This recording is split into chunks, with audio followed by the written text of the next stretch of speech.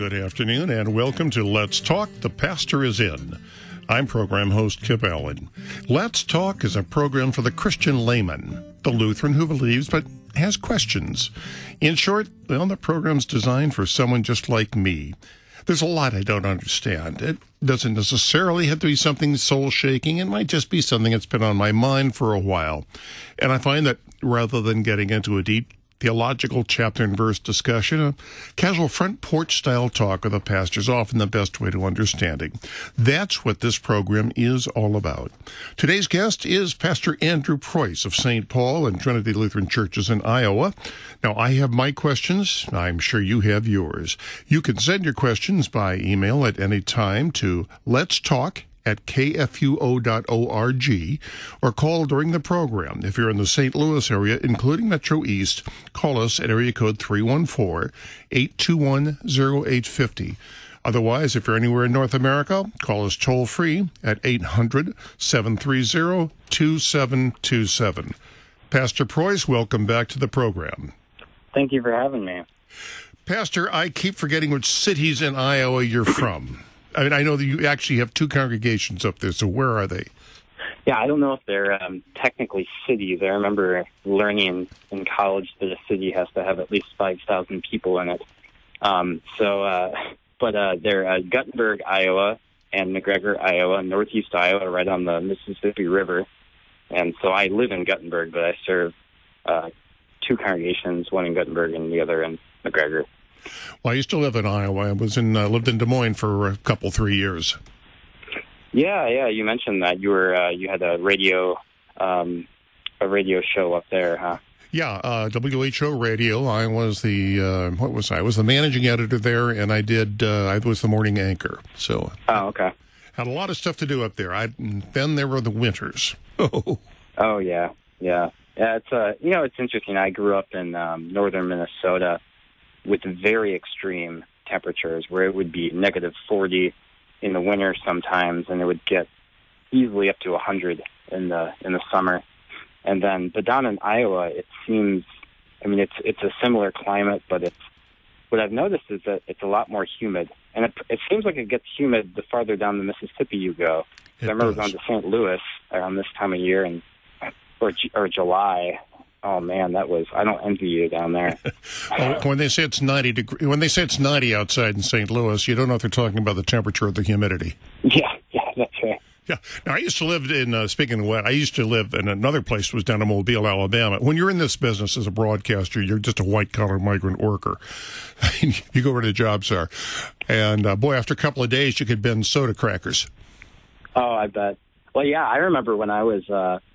I served as a camp counselor when I was 19 at Camp Iodosika, which interestingly is the camp that is the district camp in the district where I serve right now as a pastor. So, but anyway, I remember bringing my cell phone. I would always use my cell phone as an alarm clock, and it happened once or twice that I was late to morning matins because I'd set my alarm on my phone, and it was so humid that my phone got all messed up because of the water in the air. So I'd wake up at like 7:50 or something like that, and be like, "Oh, we're late. Let's go." Well, I remember the old days when we used to have analog wristwatches instead of. I'm wearing a digital now, but I remember sometimes the humidity would actually fog over the crystal on the inside. Boy. Yeah, that's incredible. Well, old-time St. Louisans know what I'm talking about. Oh, I bet. Well, we've got a lot going on, and we've had something that's happened in Washington, D.C. this week that has enormous implications on things that are said and are not said, things that were decided and not decided. And I'm referring specifically to the Supreme Court ruling on Masterpiece Cake Shop. And just to recap it briefly, the owner of Masterpiece Cake Shop is a gentleman by the name of Jack Phillips. And he has a shop where he sells baked goods and cakes, but he also makes custom cakes for special events. A few years ago, a gay couple came in and wanted him to make a cake celebrating their marriage. And Jack, a devout Christian, said, I can't do that. For me to lend my artistic ability to create a cake celebrating gay marriage means that I'm participating and approving of it, and my faith says I can't do that. Well, the gay couple took it to several commissions, and court battles were fought, and Jack was penalized. He lost about 40% of his business. He was told that he could not bake any cakes, period. And wedding cakes were about 40% of his business.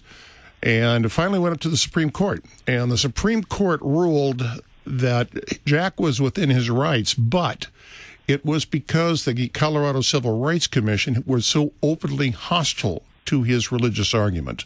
Mm-hmm. And so a lot of things have not been answered yet. I mean, what if the commission had hided its anti-religious bigotry and just was polite about it? Yeah. And I have some gay friends and gay acquaintances who are absolutely convinced that Jack Phillips is the worst kind of bigot there is. Mm-hmm. So what do we do? What do we do as Christians? What do we do as Lutherans? Are we ever permitted to do something that we find is contrary to what our beliefs are? I mean, you and I had an email discussion on that, and we discussed earlier about, well, St. Paul's discussion on eating meat sacrificed to idols, or what about one I forgot who, I think it was Naaman, who he didn't want to worship any other god, but his duties included holding up his master while his master bowed to a false god. Yeah. These are some interesting questions from our point of view. So let's start with that and see where the conversation leads us. Yeah. No, I mean, it doesn't. I think what we're dealing with in our culture today is a fruition of the Christian faith not being mainstream as much as it used to be. And what does that mean? I mean, I suppose it means that a moral compass has changed a bit, but we got to really go back to the beginning. I was just reading an article with a pastor friend of mine this morning, a guy named Carl Kaler, who was an old Lutheran theologian from the sort of from the Wisconsin Synod, but anyway, he was talking about the believers and unbelievers from the beginning, and he was centering on Genesis 4 and 5. And what's really interesting in Genesis 4, you have this chronology of Cain and this litany of just amazing achievements. That these guys didn't have anything else to build on, and yet they were working with copper, with music, poetry, and then it ends. That chapter 4 ends with then Adam and Eve. Adam knew Eve, and then Eve gave birth to Seth, and Seth then begat Enos, and then they began to proclaim the name of the Lord. And so the legacy of the world is great achievements, and the legacy of the believers is calling on God and proclaiming Him and confessing the promise, which is kind of hidden in what Eve says when she says that she names him Seth because he has taken the place of Abel. The substitute that it comes from the root, as Isaiah describes in 53. The root, dry ground. And so I think we got to really get back to that basic, that what is it that the world values and what is it that we value? We value calling on the name of the Lord. And so what is the world to me, right, as the hymn goes?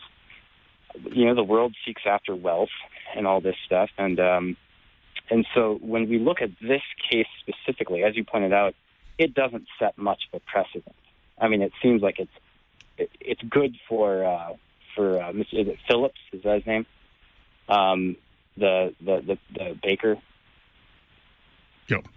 Yeah. So it's good. We should give thanks that his business was saved. But we need to really understand what our main priority is, what our only priority is, and that is to confess Christ and give thanks to God for whatever He might give us here on earth, and just not be surprised when we lose our businesses. And so, going to you talk about like we talked about in our email discussion about the meat sacrifice to idols. I think the point there that Paul's making is, to the pure, all things are pure. And your main concern is to confess Christ and love your neighbor.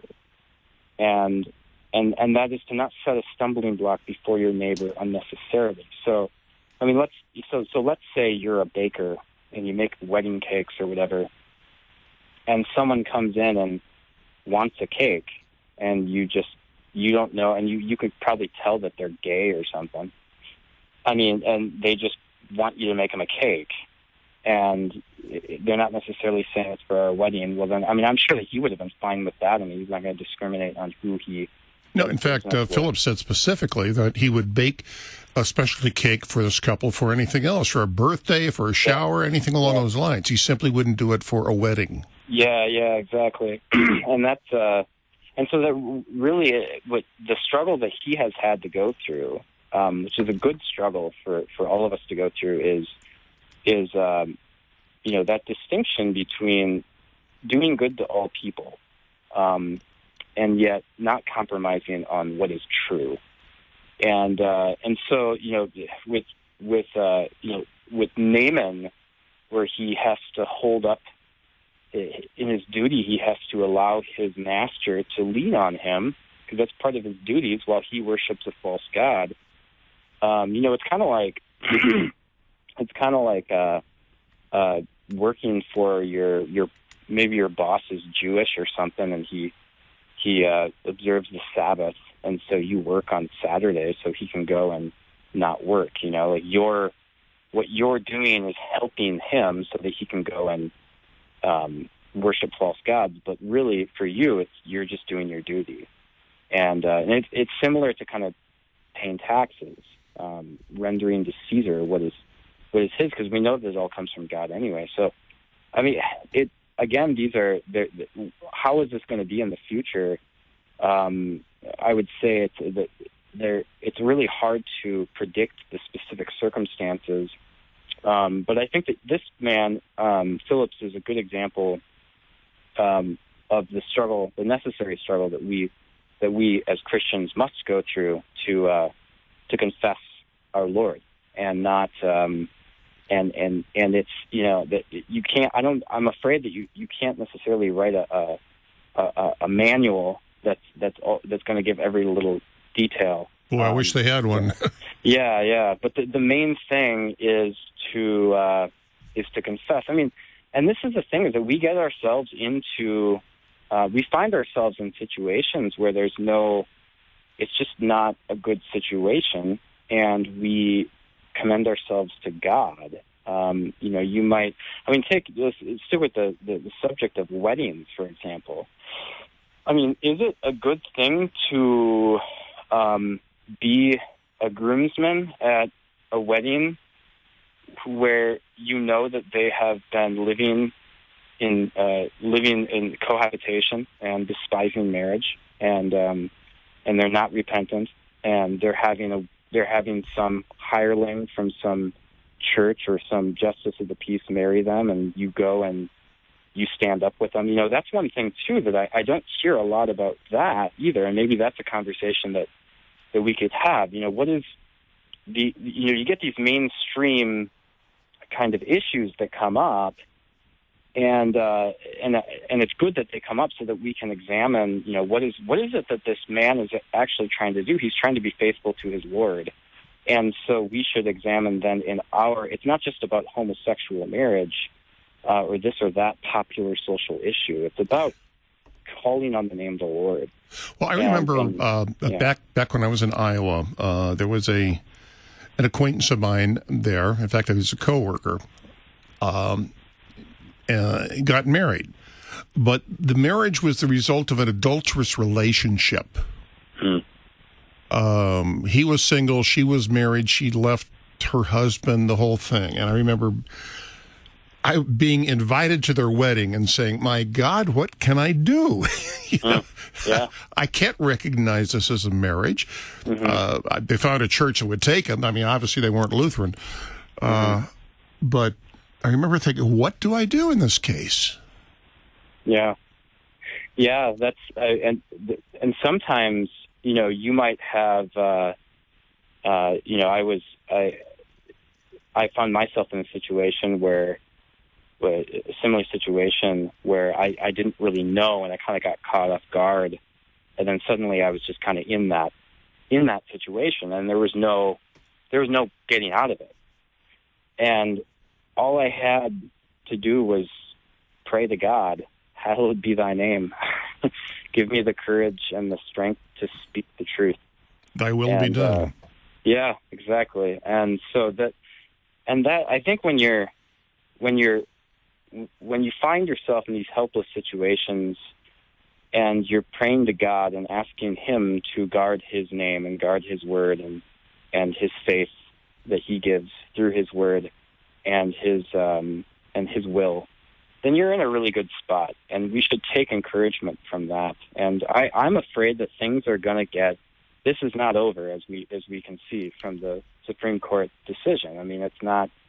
They basically, like you said, they basically just said they were out to get him. They were unfair to him, and they basically, based off of that, they ruled in his favor. And so this, we all know that this is not over. And so, I mean, this brings up other questions too. Like do you with boycotting and stuff like that. I remember I was like, I'm not gonna buy coffee at Starbucks because they give money to Planned Parenthood and stuff like that. But then I find out that like Target and the Kohl's and like all these companies do, and after a while it's like, what? You're just going to boycott everything? Yeah. I mean, but sometimes you have to make a stand, I suppose. I mean, there was. Yeah. I don't go to Starbucks simply because I think the coffee's overpriced. But I can think of one retail store that I simply won't go into because of the bathroom policy. Yeah. I don't make a big deal of it. It's not a boycott per se, or I guess maybe it is. I'd simply say I won't go there. I won't shop at that place. Yeah. Yeah, and I think what that demonstrates is that these things just kind of come up, and you got to make a confession when you're called upon to do so, and so it's not, and then it kind of sets precedent for other things, and then you learn. You kind of pack it away and say, okay, I'm not going to that place, and that because of this, and so I'm not going. And so that kind of becomes sort of a rule for you. But the thing about confessing Christ, confessing His word and His truth, is that it's often thrown upon you to do it. And so when you decide not to go into that store because of their bathroom policy, you are responding to something that. You're responding not merely to a social, political kind of hot button issue, but you're responding to the spirit of the air, the kind of the spirit of the time that is, you're taking a stand against not flesh and blood, but against the devil. And it's about truth. And so, for bakers, it seems as though, with, like if I were a baker, I wouldn't bake a cake for a gay wedding, and I don't know how much of that is so much simply because, I mean, it's simply because just out of principle I wouldn't do that.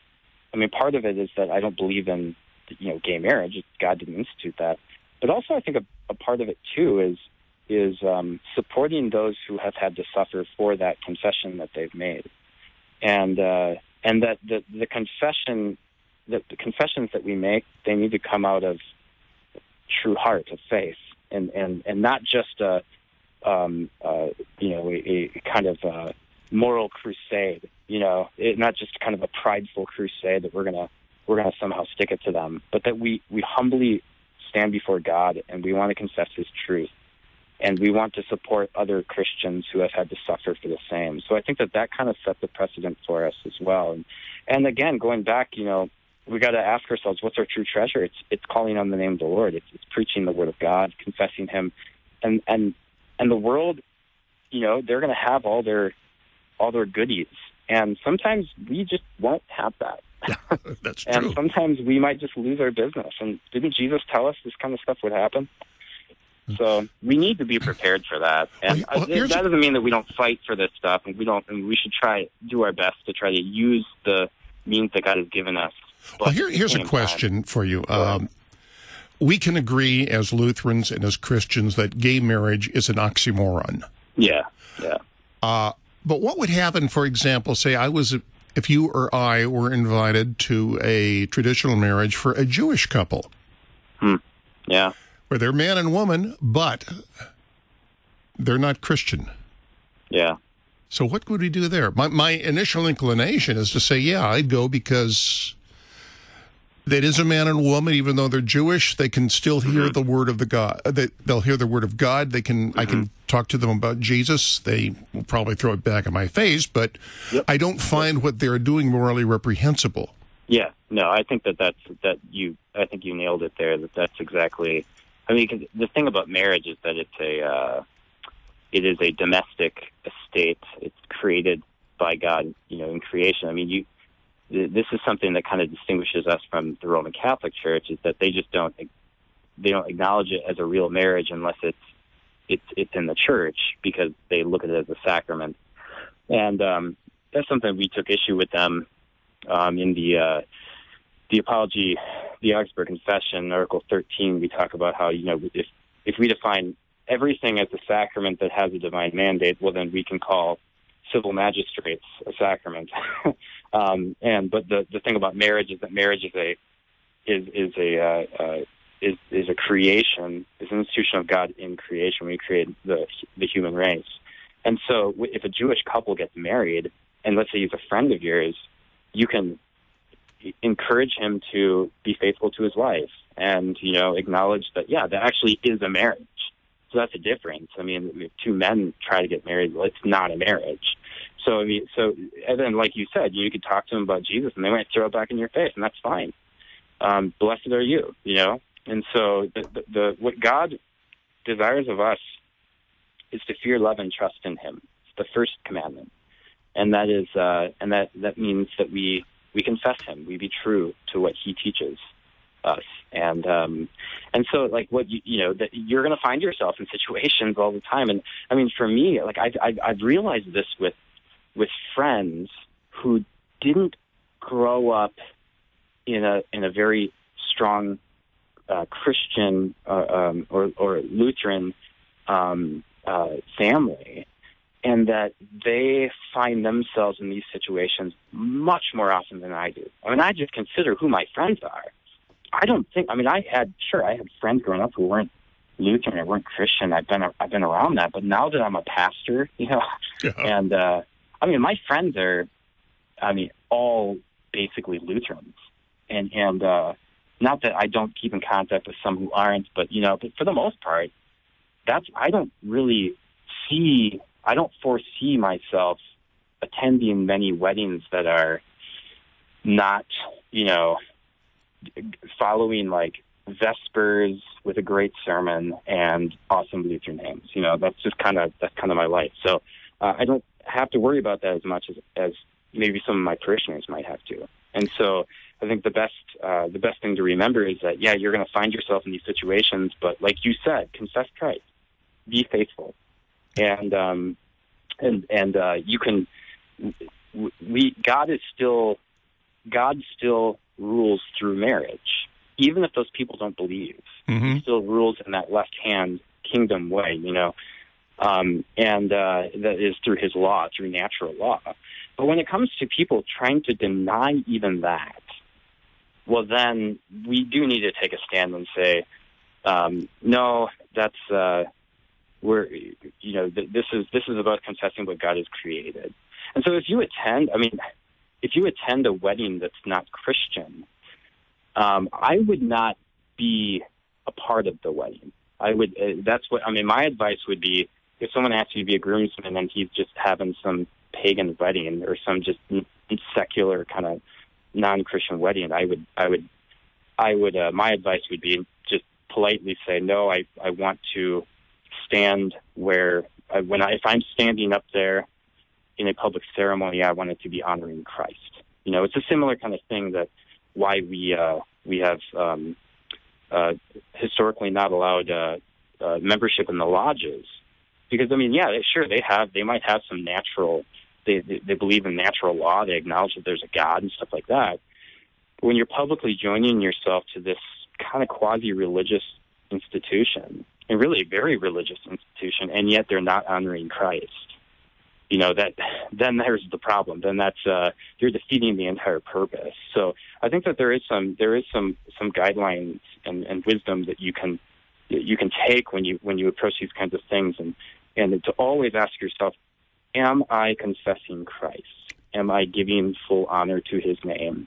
And I think if you're sitting there, you respectfully in the pew or in the seat or whatever, just there to kind of encourage him to be faithful to his spouse, to his wife, then you can do that. But you got to kind of always remember why you are put on earth, and that is to confess, to proclaim the wonders of Him who called you out of darkness into His marvelous light. Well, Pastor, we got to take a break here. This being at the bottom of the hour, we got a lot more to unpack here. We are really opening up a can of worms. I hope that we can get some listeners calling in on this, because this is one heck of a heavy issue. We'll be right back on Let's Talk. The Pastor is in.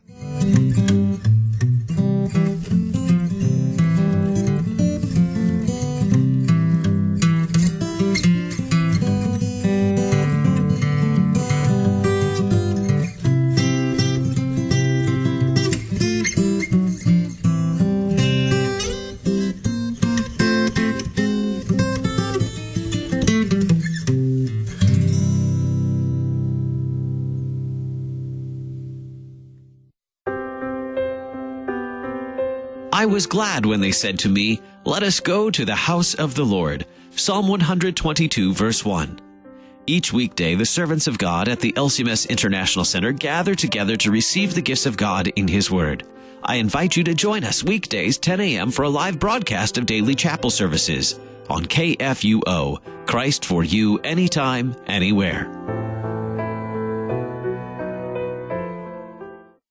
Hi, this is Pastor Matt Youngblood Clark. And this is Pastor Jolly John Lukomsky. Matt, I'm trying to think what would be a good theme verse for wrestling with the basics, like John 3:16 or... Well, I think I've got one, John. Yeah? How about Acts 2, verse 15? What is it? For these people are not drunk as you suppose. It's only 9 a.m. That's perfect. All right, now, there's no time for foolishness. Wrestling with the basics. 9:05 Saturday mornings on KFUO. Where we take God's Word seriously, but we don't take ourselves too seriously. Have you mixed your pain meds, your sleep meds, your allergy meds? Call the Poison Helpline. Has your child eaten a tube of toothpaste, a chip of paint, a wild mushroom? Call the Poison Helpline. Have you been bitten by a spider, a snake, an insect? Call the Poison Helpline. Poisonings can happen at the home, on the job, or in the great outdoors. Call the Poison Helpline first for fast, free advice from medical professionals. Call 1-800-222-1222 anytime, anywhere. 1-800-222-1222. Save the number, save a life. Brought to you by the U.S. Department of Health and Human Services. The Lutheran Church Missouri Synod, on behalf of Concordia Plan Services, Lutheran Housing Support Corporation, Concordia University System, Lutheran Church Extension Fund, the LCMS Foundation, and Corporate Synod, daily reaches out to our members and partners, working together to support our local, global, and international ministries, church workers, and LCMS initiatives at large to carry the mission forward and to serve each other in love. Opportunities to serve, lcms.org/careers. Here's your clue. It was the first book printed in English in the Americas and is considered one of the most historic volumes in American religious history. What is the Bay Psalm Book? But did you know the Bay Psalm book was first printed in the colonies in 1640 and in reissues remained in use for over 100 years? Originally, colony residents looked to a committee of 30 men led by John Eliot, Thomas Weld, and Richard Mather to translate all 150 Psalms from Hebrew into English. The communal singing of the Psalms from the Bay Psalm book served to instill a strong sense of unity among Puritans of the day. Engage with the Bible in all its unifying influence over the centuries. Brought to you by Museum of the Bible in Washington, D.C. Well, welcome back to Let's Talk. The Pastor is in. I'm program host Kip Allen, and my guest pastor today is Pastor Andrew Preuss from St. Paul's and Trinity Lutheran up in Iowa. We are discussing the questions that have been raised in the Masterpiece Cake Shop case that was just heard before the U.S. Supreme Court. Pastor Preuss, I want to get a little bit into the left-hand kingdom on this, if you don't mind, and try to get some guidance on this. Sure. Now, whether we like it or not, the government, the left-hand kingdom, recognizes gay marriage as legal. That was decided in the Obergefell case. So how do we, as Lutherans and as Christians who do not recognize it as a legitimate marriage, handle it? Can we simply say, okay, the state has mandated it as such, we recognize it as a civil contract between two consenting adults, but it is not, in our view, a spiritual union that is sanctioned by God? Yeah, I mean, there's a difference between natural law and popular law. Popular law is that which the populace, through its officials, determined is law. In popular law, the idea is that it should be based on natural law. And it's an interesting thing in the United States. I took a class I was a political science major in college, and I took this class on constitutional constitutional law and the Supreme Court. So we went through a bunch of Supreme Court decisions, and there was that sodomy case back in the 80s. Was it Hartwig Bowers versus Hartwig? And I remember reading the decision. They ruled in favor of the state of Georgia. They had an anti-sodomy law, where a guy was a homosexual man was caught in the act of sodomy. There was a warrant for his arrest because he threw a beer bottle and he didn't show up for his court date. And so anyway, so it was brought to the Supreme Court, and they ruled in favor of the state.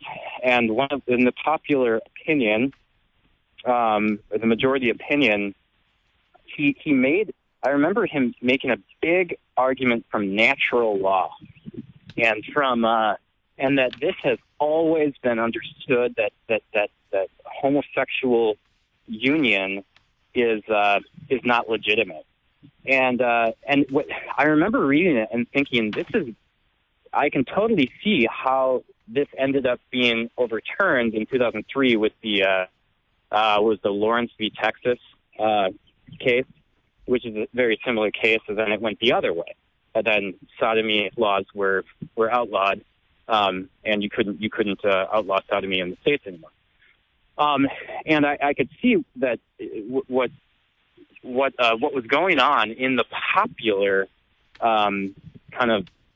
the popular laws is that they were not basing things really on natural law as much as they were basing things on sort of almost like a universal kind of accepted norm. And that's what we're dealing with as Christians. And so what we as Christians need to realize is that God is still the God of nature. He created it. And so, yes, we can acknowledge that the government has made these decisions and have tried to define what contrary to what God has defined. We don't. We still pay our revenue and stuff like that. and we do it as knowing that we're free in Christ, and that we are really under no obligation except to love one another. And then we leave it to the judgment of God. So, I mean, another thing that, there was that one lady, I can't remember her name, but she was an official who refused to, where was that? Was that in Oh, it's at that Tennessee, no, she was Kentucky, I believe, a clerk down there. Yeah, she was a clerk, yeah, exactly. And so she refused to issue a marriage certificate to homosexuals, and then was, jailed and stuff like that. And, she's in that station in life where she's actually a governing official, and she needs to then say, okay, well, what is the standard? And I would say that she did the right thing. But the most important thing that God requires of us in confessing him is to suffer the consequences. And we just got to realize that. So, I mean, if you're not in that position where where you are required by your job to say, this is what marriage is, when you don't believe it.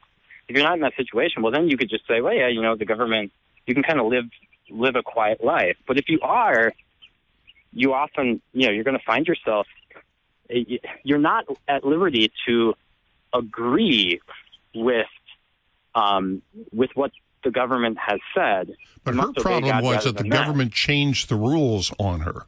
Mm-hmm. Mm-hmm. When she first took the job, it wasn't an issue. Mm-hmm. Exactly. And that, this is, we really got to remember this distinction between natural law and popular law, because the natural law is that law that God has ingrained on the conscience of men, as Paul describes in Romans. And we are just simply not at liberty to deny that. Now, this is, I think it really does come down to the willingness to suffer. And I was talking to one of my elders, who works at some company, and he's in management and stuff, and they had this diversity training or something like that, and he was gone. He was on vacation, so he didn't go to it. And we were kind of talking about that. Of course, in this diversity training, they're talking about how you're supposed to approve of transgender stuff, homosexuality, and all that stuff. And of course, he doesn't believe in that, and he kind of got off the hook because he was gone. But is it going to come up again? We were kind of talking about that, and I don't know, I guess what I said was, you got to really look at it hard and see, like, if they're forcing you to just sit in on a class, well, anyone who's gone to a university other than one of, a Lutheran Christian school, actually believes the Bible, you've had to sit through some pretty rotten stuff. I mean, I went to the University of Minnesota Morris, and I sit in there and listen to everyone give the new orthodoxy on all sorts of things that are totally contrary to the Bible, and I would often sit there and just listen, and then I often though couldn't just keep quiet because I kind of have a big mouth, so I'd speak up, but I think that there's something about that. I mean, again, going back to the whole suffering the yoke of God, the yoke that God puts on you. And that's another thing we got to remember, is that if God is the God of nature, that he's the God who has created it, then we really got to understand that God is he's a God of providence. And that means that he's the one who's laying this cross on us. And so you consider, like, the Babylonian captivity, for example. I've been listening to Jeremiah while on my walks, and it just really strikes me how Jeremiah says to the people, submit to Nebuchadnezzar, submit to the Chaldeans, the Babylonians, because this is God's punishment on you. But that doesn't mean that you confess their false gods. So there is that sense of, you can sit there and wait quietly for the salvation of God while your liberal professor or whoever is spewing a bunch of nonsense. And it's important to remember also in the book of Jeremiah where God said through Jeremiah that Nebuchadnezzar was his servant. Yeah, exactly. Yeah, that's a great point. And that's really key, is that these people who have really blasphemed God by making these judges who have blasphemed God by making this case, the redefining marriage, in a way, and this is hard to hear, but this is God's judgment. This is, God is not just, he doesn't just let things happen. His hand is in everything. As Jesus says, not a bird falls from the sky except for the Father's will. And so as you said, Nebuchadnezzar was God's servant, and he was a servant of wrath, as Paul describes them in Romans 13. They're servants of judgment.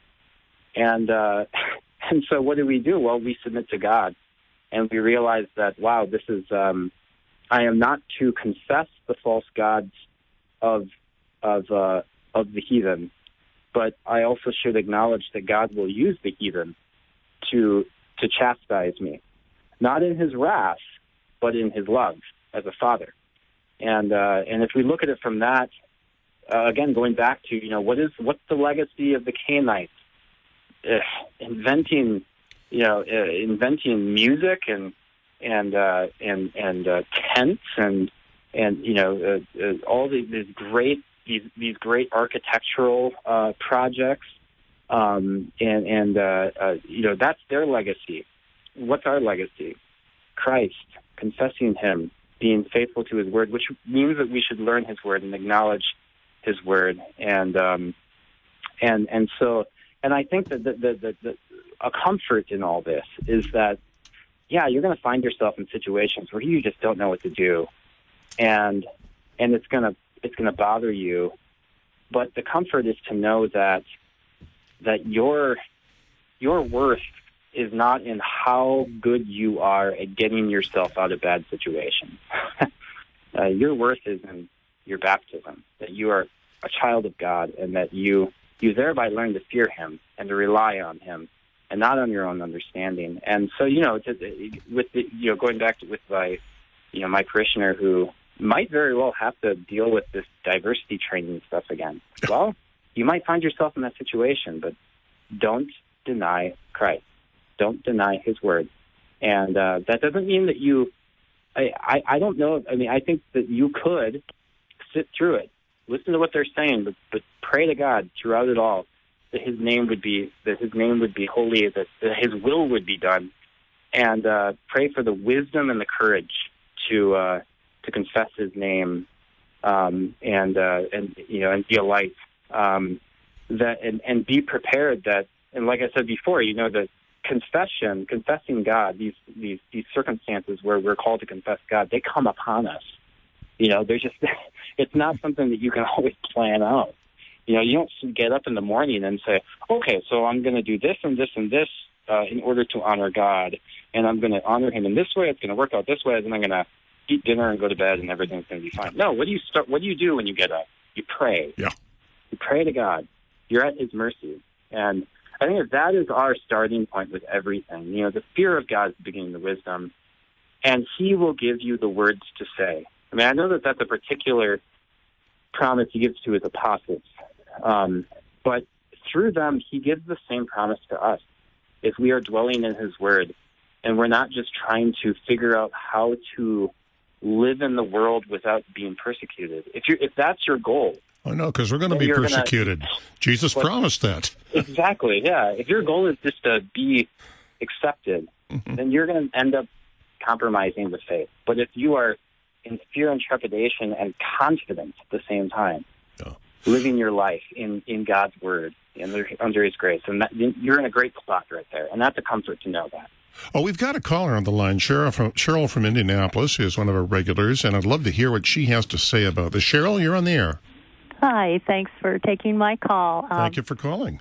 I'm calling because there was an opinion piece in the Indianapolis Star concerning the court case, and it was titled "We All Lost."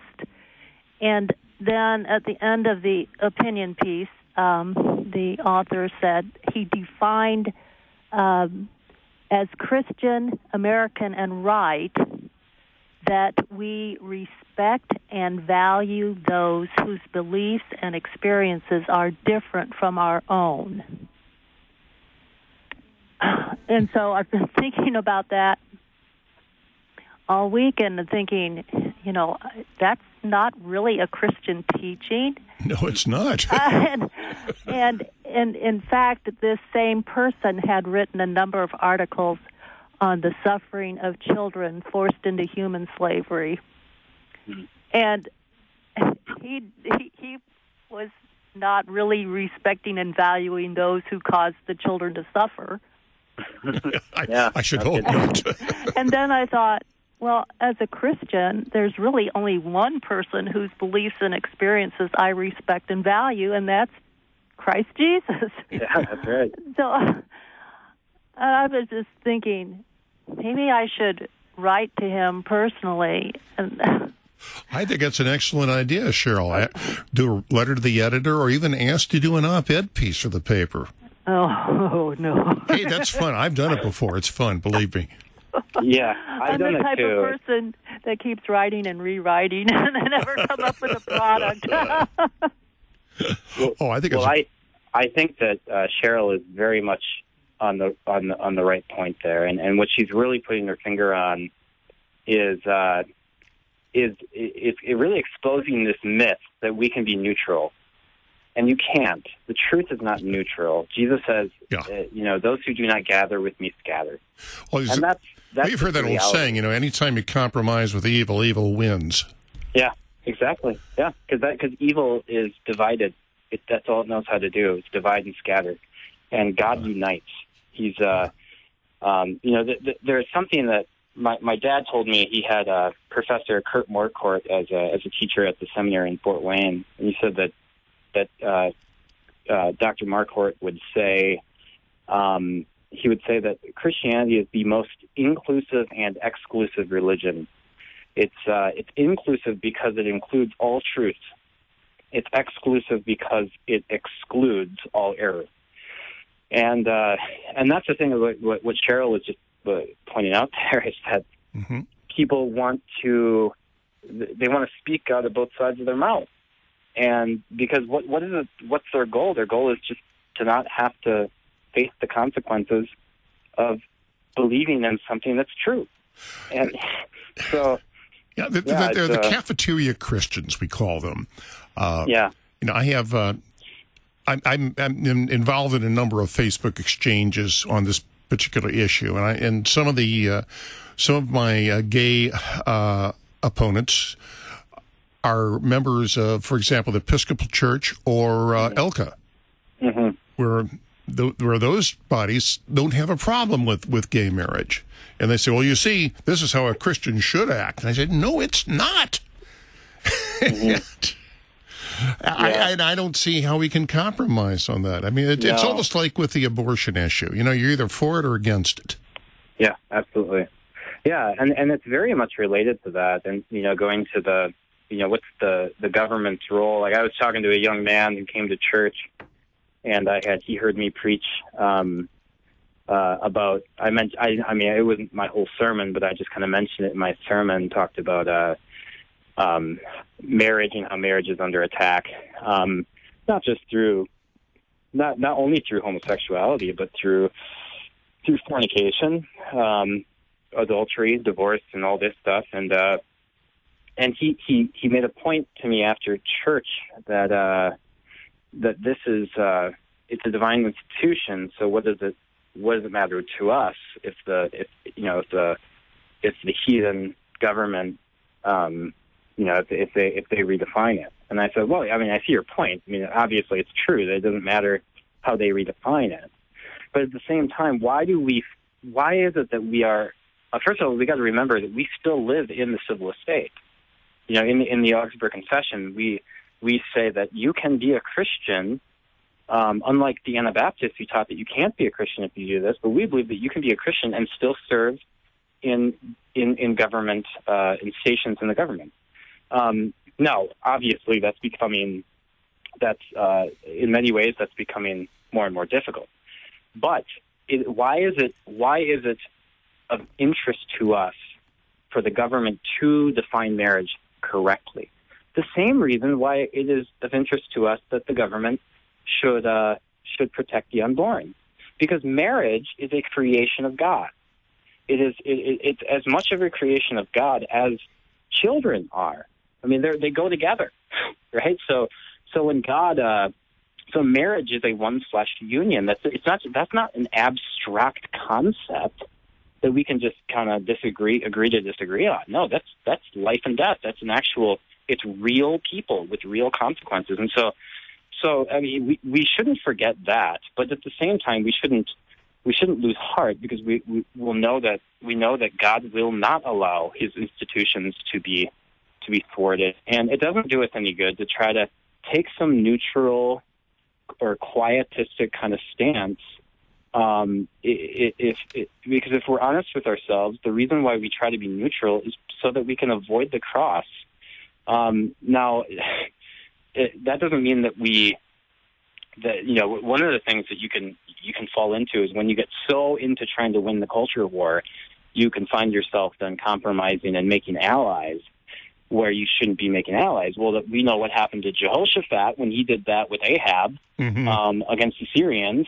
That was he was rebuked by the prophets when he got back. You don't make an alliance with someone who you don't actually have agreement with. And so we find ourselves in a situation where we have to confess, and we do need to support those who also confess the truth, even if we don't agree with them on other stuff. But we got to be careful that we don't think that somehow we have the power to change this, because then we're basically making the same mistake then as those who redefine marriage, because their whole assumption is that there's this march of mankind and that we have this power and we're going to change the world, we're going to make it a better place. No, God is the creator and sustainer of the world. He has saved the world.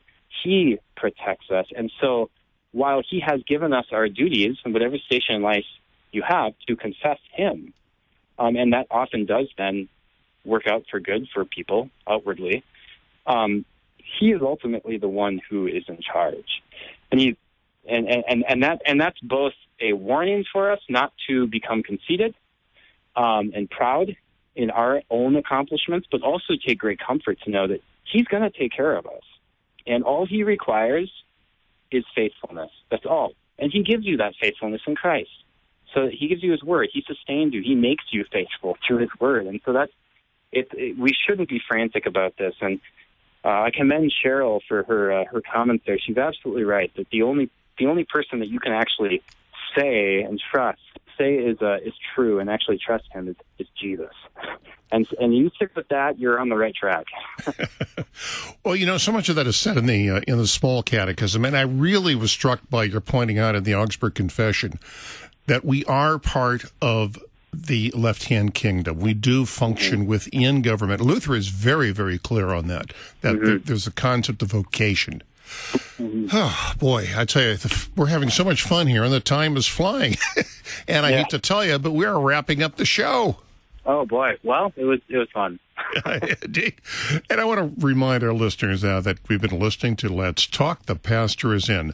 Today's guest is Pastor Andrew Preuss, who is the pastor at St. Paul and Holy Trinity Lutheran Churches up in Iowa. Now, every Friday, a pastor sits in with me for a friendly little chat about whatever's on our minds. Now, if you have a question or a comment about the program, you can email it to us at letstalk@kfuo.org. Now, I want to give special thanks to the Reverend Fritz Bowie for letting us use his recording of All Glory, Laud, and Honor as the theme song for Let's Talk. The Pastor is In. Pastor Bowie's music and his books, he's a prolific author, are available on Amazon.com. Read his Diamond series especially. It's wonderful. I'm your host, Kip Allen, wishing you God's blessings.